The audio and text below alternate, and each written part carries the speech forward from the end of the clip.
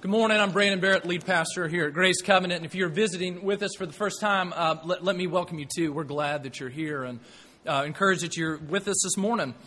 One announcement before we jump in. I did want to comment, as we've all just been amazed hearing and reading, looking at the news about Haiti.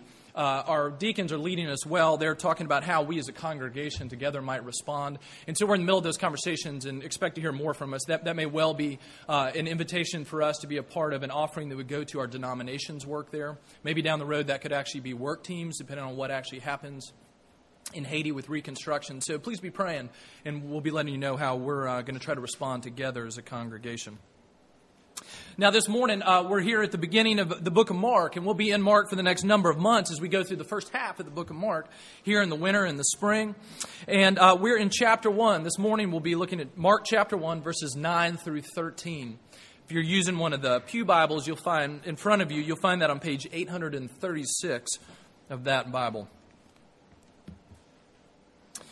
Just by way of introduction in this series, as you're turning there, we are talking about over the course of this series the fact that Jesus is King and He has come. And we're going to be looking at Mark, seeing what Mark tells us about this King Jesus, this Son of God in the flesh who has come to reign and rule and heal and make the world whole. That's what we're going to be looking at this semester as we look to our King. So let's pray together, and then we'll jump in for Mark chapter 1. Let's pray.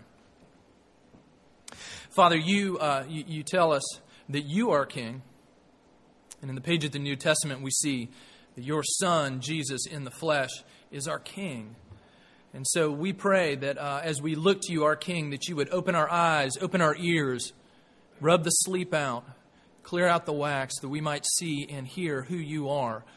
We might be confronted again with the reality of you as King, and that we would see why that is such very good news for us. For some of us, we've known this for a long time, but maybe it's become stale and lifeless. Would you breathe it back to life? For maybe some of us, we never thought about the fact that you're not only a great moral teacher, and you're not only a healer, but you are, in fact, King.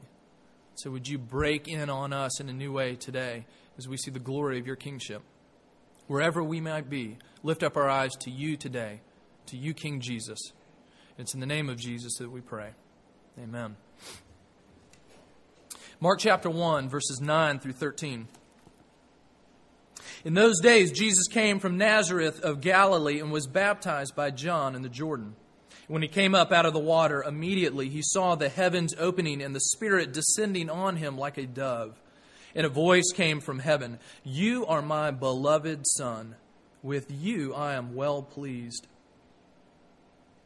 The Spirit immediately drove him out into the wilderness. And he was in the wilderness 40 days being tempted by Satan, and he was with the wild animals, and the angels were ministering to him. This is the word of the Lord, and it's given to us for our good and for His glory. So to it we turn this morning. Here's what we're going to see right now on the very cusp of Jesus' ministry here in the book of Mark. We're going to see this simple thing, that Jesus is the King that we need. Not only that, because He is our King and the King that we need, we can live lives that are marked by hope. Jesus is the King that we need. Because of that, we can live lives marked by hope. We're going to see three things about Jesus, the King that we need here. We're going to see that Jesus identifies with us, that Jesus is connected to the Father, and that Jesus succeeded where we failed. Those three things. So first, Jesus is the King that we need because He identifies with us. He identifies with us. He has chosen to cast His lot with us, to jump in where we are with both feet, with no looking back. He identifies with us. Now, we're coming off Christmas season, and we spent a couple weeks around Christmas talking about the birth of Jesus, and therefore talking about the incarnation. Jesus, the eternal Son of God, taking on flesh, fully God, fully man. The mystery of the incarnation of God becoming flesh, of becoming one of us. God stepping in and identifying with us in that way. And that's foundational. But here, what we see this morning is building upon that truth. When Jesus was baptized, that is a picture of Him identifying with us. says that this baptism that John the Baptist was giving to the people of Israel. If you were here last week or you look a few verses up, all of Israel, all of Jerusalem were coming out to be baptized by John in this lay renewal movement as people were being called to repentance and faith. And it is very explicit in verse 4 there. All the country of Judea and Jerusalem were going out to him and were being baptized by him in the river Jordan, confessing their sins. Okay, that brings up this question for us. Why did Jesus need to be baptized? Why did he need to be baptized? Because if you know anything about what the New Testament teaches, it's that Jesus was without sin. And here's John proclaiming a baptism of confessing your sin that you might be healed and forgiven. Because all through Scripture we see the sinlessness of Jesus. Here in Hebrews 4 verse 15 it says this. It refers to Jesus as a high priest. He says, "For we do not have a high priest who is unable to sympathize with our weaknesses, but one who in every respect has been tempted as we are, yet without sin." Writer of Hebrews saying that here is Jesus tempted like us, but never having sinned. God in the flesh, pure. If you were here in Sunday school and saw the beginning of our new series, Jesus, God in the flesh, holy. In that sense, utterly unlike us. And John realized that. In Matthew's account of Jesus' baptism in the first few chapters of Matthew, when Jesus shows up on the scene, John says, "This is the one I was talking about." And Jesus comes and says, "Baptize me." And John says, "Why would I baptize you? I need to be baptized by you. Here, the greater one has come." See, John realized, who am I to baptize you? Because Jesus is the sinless one. If anyone on the side of the River Jordan or anyone who ever lived didn't need to be baptized, it was Jesus. And yet he was. Think about it this way. High school students. Okay, let's say it's your junior year and you take the SAT. And a couple months go by and you get the results back. And let's just say that the results weren't exactly what you were hoping for. Or, more to the point, maybe the results were not exactly what your parents were hoping for. And so they help you to make the decision that over the course of the summer that you're going to take an SAT prep course so that you can make a better score in the fall. And so you know what is coming. You're going to step into class that day, first day of summer, and you know that all of your friends are spending summer at Water Country and Busch Gardens, and you're at SAT prep class.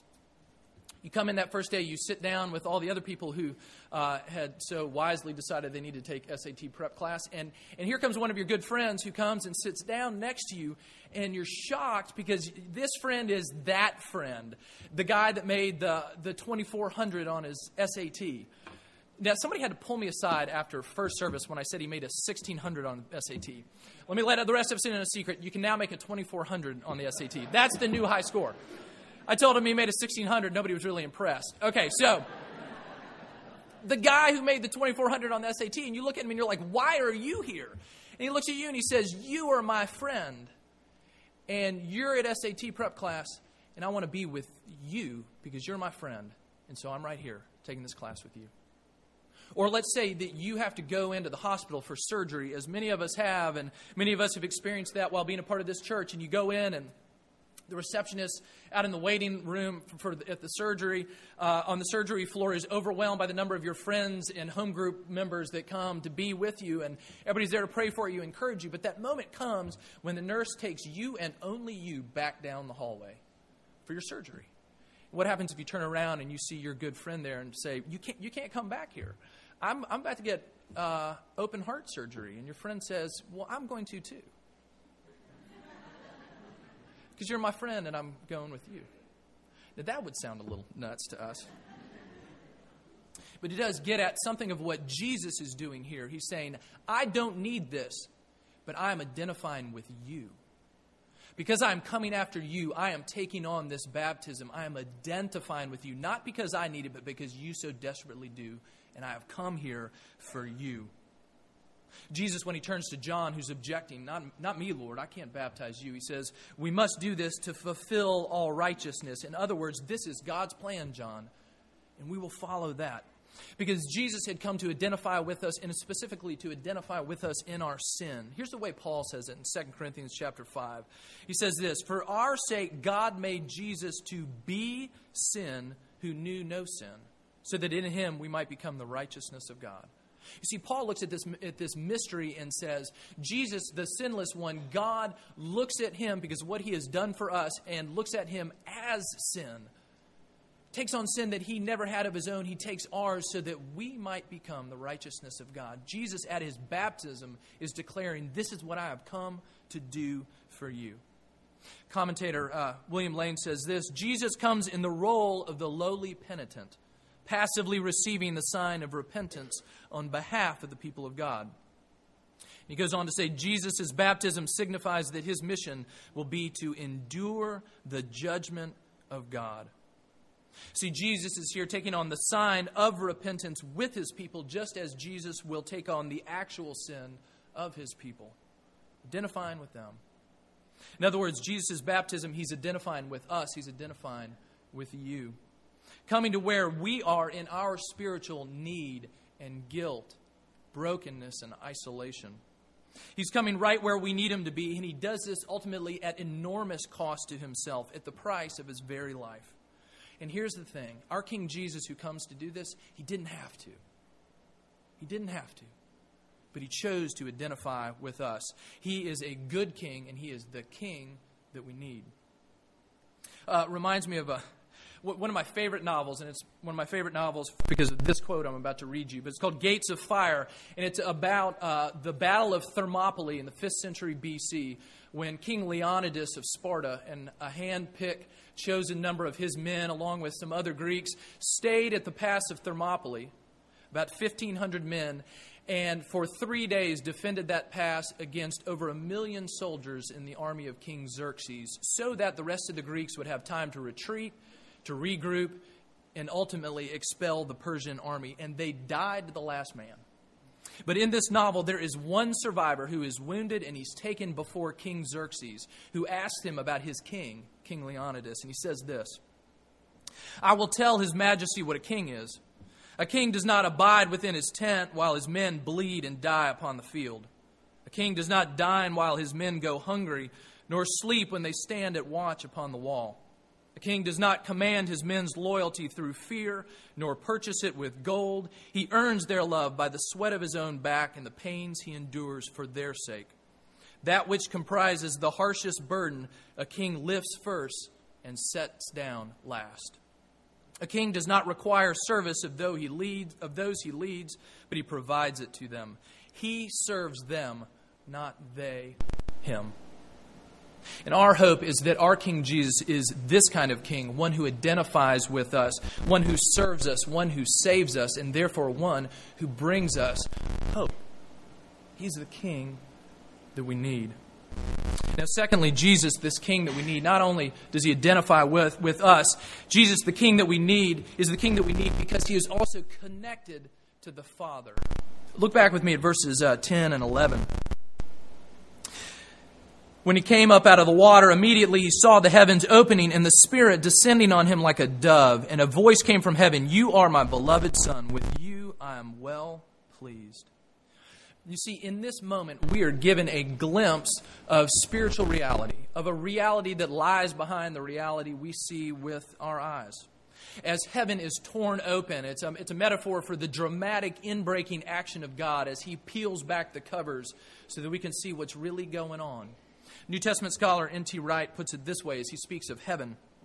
It says, "Heaven in the Bible often means God's dimension beyond our ordinary reality. It's more as though an invisible curtain right in front of us was suddenly pulled back, so that instead of trees and flowers and buildings, or in Jesus' case, the river, the sandy desert, the crowds, we are standing in the presence of a different reality altogether." And as Jesus looks through that open curtain, and as those around him do, they see the Spirit coming down like a dove, and they hear the voice of God saying, "You are my beloved Son. With you I am well pleased." Here's what is going on for Jesus as he is baptized, as he is identified with us. He is also, at that very moment, he is being empowered by God for the mission to which God has called him. Sees the Holy Spirit coming down, representing the presence and the power of God coming to rest on him. In fact, that's what it says here, that the Spirit came down on him like a dove. Literally in the Greek, it says the Spirit came down into him. In other words, this power, this provision of God coming into his very being, equipping him utterly for what God has for him next. And he says, "You are my son." Now, when he says that, he's not simply being set aside at that very moment, as if in this moment God looks down over all of humanity and sees the prime candidate, Jesus, and says, "Okay, you're the one.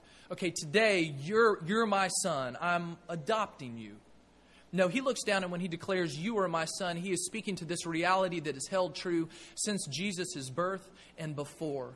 Since before the beginning of time, when God the Son, in perfect relationship with God the Father and God the Spirit, dwelling together in majesty and glory, this Son, the one who is always Son, becoming flesh. And so when he looks down and sees Jesus and speaks these words, he is speaking about a reality that is already true. You are my son.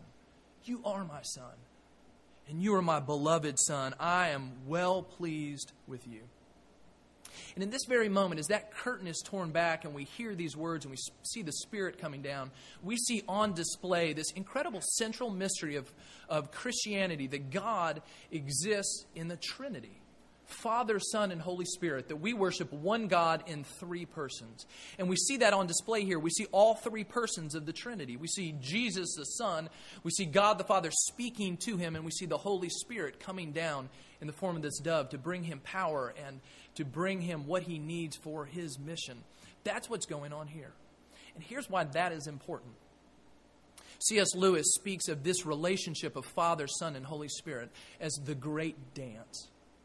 And he says this, that before time began, God existed, Father, Son, and Holy Spirit, in perfect relationship with each other. In perfect dynamic relationship with each other. In a relationship that was marked by love. Because love is always a dynamic thing, never a static thing. Right?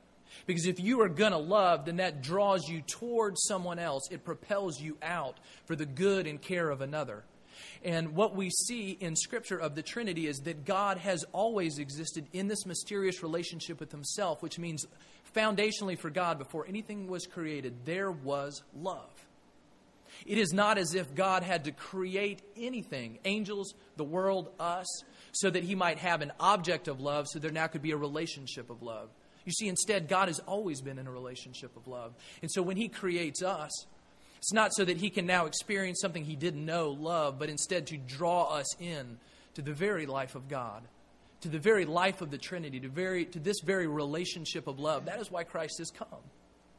To forgive us, to heal us, to bring us out of our sins so that we can be brought back into restored relationship. This picture here of the intimacy of the Father, Son, and Holy Spirit is the relationship that we are brought into by Jesus, restored relationship with God. We're brought into this kind of love. And we see it on display here as Jesus hears those words, "You are my beloved Son." And if you were to read through the Gospels, you see that Jesus' most common address of God is to call him Father. And though that was not unknown in the Old Testament, nobody taught that and spoke that way to God the Father like Jesus did. The warmth and intimacy of it was shocking to the people around him. He said, "This is my Father and our Father," and it is a relationship of love. Now, why does God say this to Jesus now, at this particular point? Okay, I think a few things are going on. First, I think he says it to Jesus for the good of those around him who are listening and for the good of us as we read Mark's gospel. Because when we hear this, we are brought into this relationship and we see it on display. We hear God saying, "This is my Son. He is my beloved Son. I am well pleased." And those around Jesus heard the very same words. It's for us. But have you ever thought about this? That maybe those words also were for Jesus and for his good. Because though maybe sometimes we're quick to say Jesus is fully God, do we really believe the other part, that Jesus was fully man? And here we have God the Father bringing words of comfort and strength and encouragement to his Son, words that he is going to need to remember in the days ahead. Maybe you've heard those words from a spouse, from your children, from a loved one, from your parents that say, "I love you." And maybe you've heard those words from that person 100 times, but when you hear it again, doesn't it bring something to life again in that moment? I think about times with my wife, Elizabeth. For instance, when I'm getting ready to go into a day or a situation that she knows is going to be difficult or draining or hard, and she looks at me and she says, "I love you." And suddenly I remember, it is going to be okay. Whatever happens next, whatever happens out there. Because at the end of the day, I am loved. And God is reminding His Son, reminding us of this. You are loved. And He says that to Jesus. You take those words from someone you know and love. Magnify them 1,000-fold, and maybe you get a taste of the power of hearing these words from God Himself, from our Heavenly Father, the one who knows everything, who holds all things in His hand, the Creator and Sustainer of the universe, saying this, "You are my Son, and I love you. I'm here for you. You are my beloved child. I am here." And astoundingly, in Jesus, as we put our faith in Him, because we are bound to Him, then we hear those very same words from the Father as well. Those words of affirmation and assurance and comfort that come to Jesus are the very words that all Jesus' people hear as well. When God says to Jesus, "You are my Son, I am well pleased with you," at the very same moment He says to all of us who are His in faith, "You are my child." Because of Jesus, you've been brought into the family. You are my beloved child. I am well pleased with you.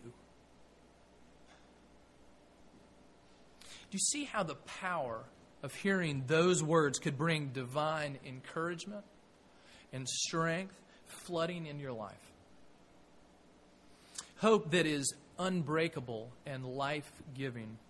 Hope that is utterly realistic, not a pipe dream or a wishful fancy, but instead a foundational truth of existence. Do you see how it could bring that kind of power and that kind of life to you? How it could galvanize you even this week in the midst of the struggle and the temptation, the trial that you're in right now? To know that whatever comes in your life, even when you can't possibly understand the reason for it, to know that God is there, that He loves you, that you are not alone, and that though suffering or disappointment or temptation or deep struggle with sin might mark your road, it is not our destination. Because God our Father is bringing us ultimately not into death, into glory with Jesus. You are my beloved child. With you I am well pleased. Because of that, we can be a people of hope. Now finally, not only is Jesus the King that we need because He identifies with us and because He is connected to the Father, we see here too that Jesus is the King that we need because He succeeded where we failed. Look with me at verses 12 and 13. The Spirit immediately drove Him out into the wilderness, and He was in the wilderness 40 days being tempted by Satan. And He was with the wild animals, and the angels were ministering to Him.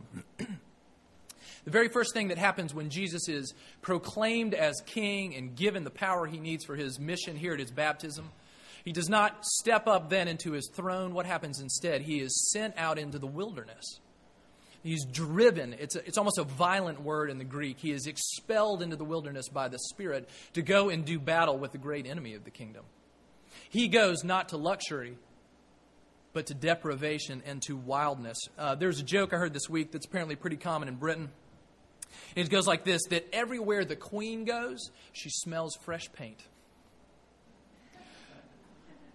But our Savior Jesus does not smell fresh paint, and He does not know luxury and comfort. Instead, He goes to the wilderness. As we saw last week when we talked about John baptizing in the wilderness is a place of sparseness, where there is not enough to sustain life, and you're thrown ultimately at the feet of God to meet your every need. That's where He sends Jesus. The Gospel of Matthew tells us that when Jesus goes into the wilderness for this time, that He goes for these 40 days, and He spends those 40 days fasting without food. And He undergoes, as we see here, temptation. And when He does that, He steps into a history of temptation that runs straight through the Bible. Takes us back first to not 40 days of temptation in the wilderness, but 40 years of it when God's people, Israel, is brought out of slavery in Egypt. And they disobey God, and they spend 40 years grumbling and stumbling and often disobeying in the place of temptation in the wilderness. And it drives us back even further to that. Not to a wilderness this time, but to paradise, to a garden. Adam and Eve in the middle of everything perfect with only one command. Whatever you do, don't eat of the tree of the knowledge of good and evil. For the day that you do it, you will die. When they had every advantage at the tips of their fingers, and they too disobeyed and fell. See, Jesus steps into a history of temptation and fall. And he steps into a history of temptation behind which lies a tempter. It says here that he comes here at the hands and the temptation of Satan, being tempted by Satan, and he was with the wild animals, and the angels were ministering to him. Satan is a Hebrew name, a Hebrew word that means adversary. And the one that tempts Jesus here is the very one who has been the enemy of God's people from the beginning. It is the very one who showed up in the garden so long ago and said, "Did God really say that? And you believed him?" And he said he's got your best interests at heart. And you believed him? Really? Adam and Eve, our first parents, choosing to listen to the voice of Satan rather than the voice of God. But here, a temptation that turns out differently. Not in a garden with every advantage, but instead in a wilderness with every disadvantage, where Jesus is assaulted in person by our adversary, Satan, and he does not fall.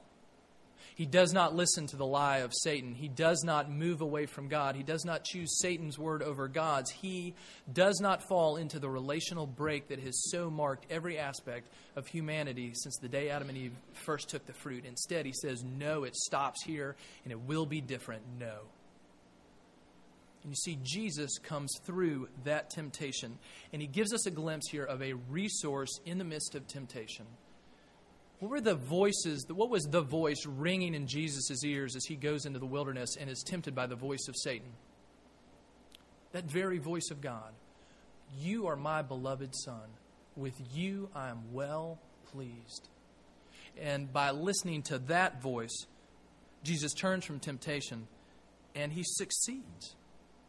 Listening to the voice of God rather than the adversary, and it signals the end of the enemy. Victory won here at this moment.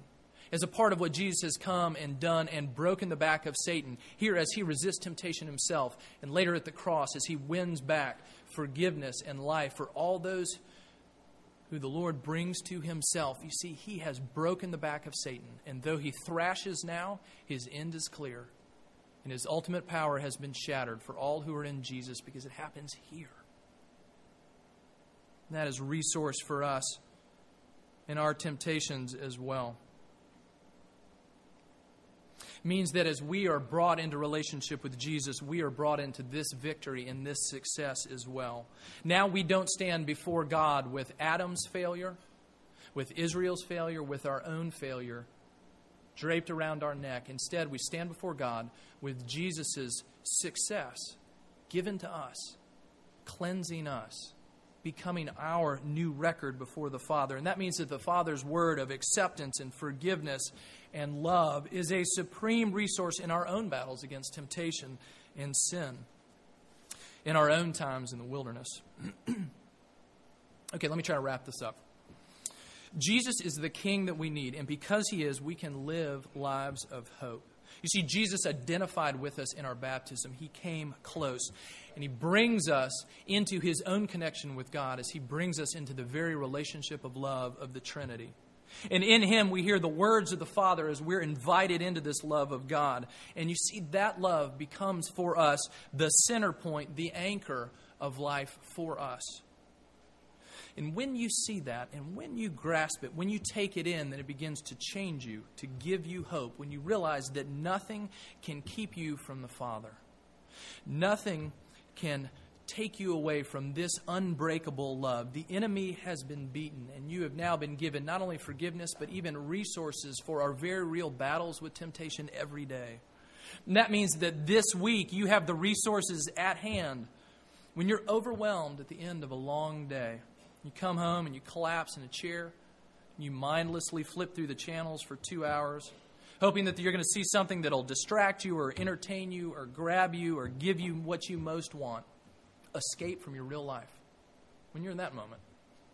Or when your spouse or your child does the thing, says the thing, gives you that look, and all your inner frustrations and hurt and anger, they leap out and strike back in that moment. When you open your mouth to criticize or critique or tear down or gossip. Or when something happens this week and someone around you gets a glimpse behind the polished exterior and the put-together facade that you've so masterfully crafted around yourself, and they get a glimpse into what's really going on in your life and in your soul. When these things and more happen to us this week, remember this, that you have a King, a Savior, Jesus, who identified with you not at your best moment, but at your worst. Not when you're dressed up looking good, but at baptism, pointing to your sin and your need. When you were utterly undressed and needy, He identified with you there. He knows. He didn't turn away. Instead, He's come close. And remember these words, "You are my beloved child, and in you I am well pleased." These are spoken to you in Jesus. The Father thinks that about you because He's brought you into His family through His Son, Jesus, our older brother. And remember in temptation that there's a more beautiful, more sure, more life-giving voice than that of the adversary. There's the Father's voice speaking to you, drawing you into His life, His love, His story. And when you even this week, when you close your ears to the voice of the Father, when you let the adversary have the day, it is not the last word in your life. Because our King has won, and our King will bring us, His people, His stumbling, needy people. He will bring us home. That's what our King is going to do. And that is why He is the King that we need. This is our King. Hallelujah. What a Savior. Let's pray.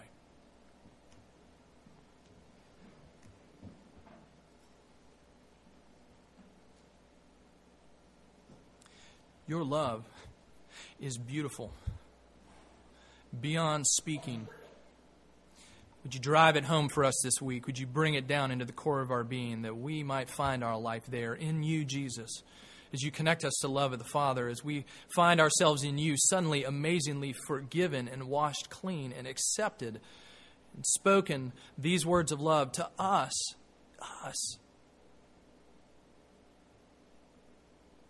May we rest in that this week.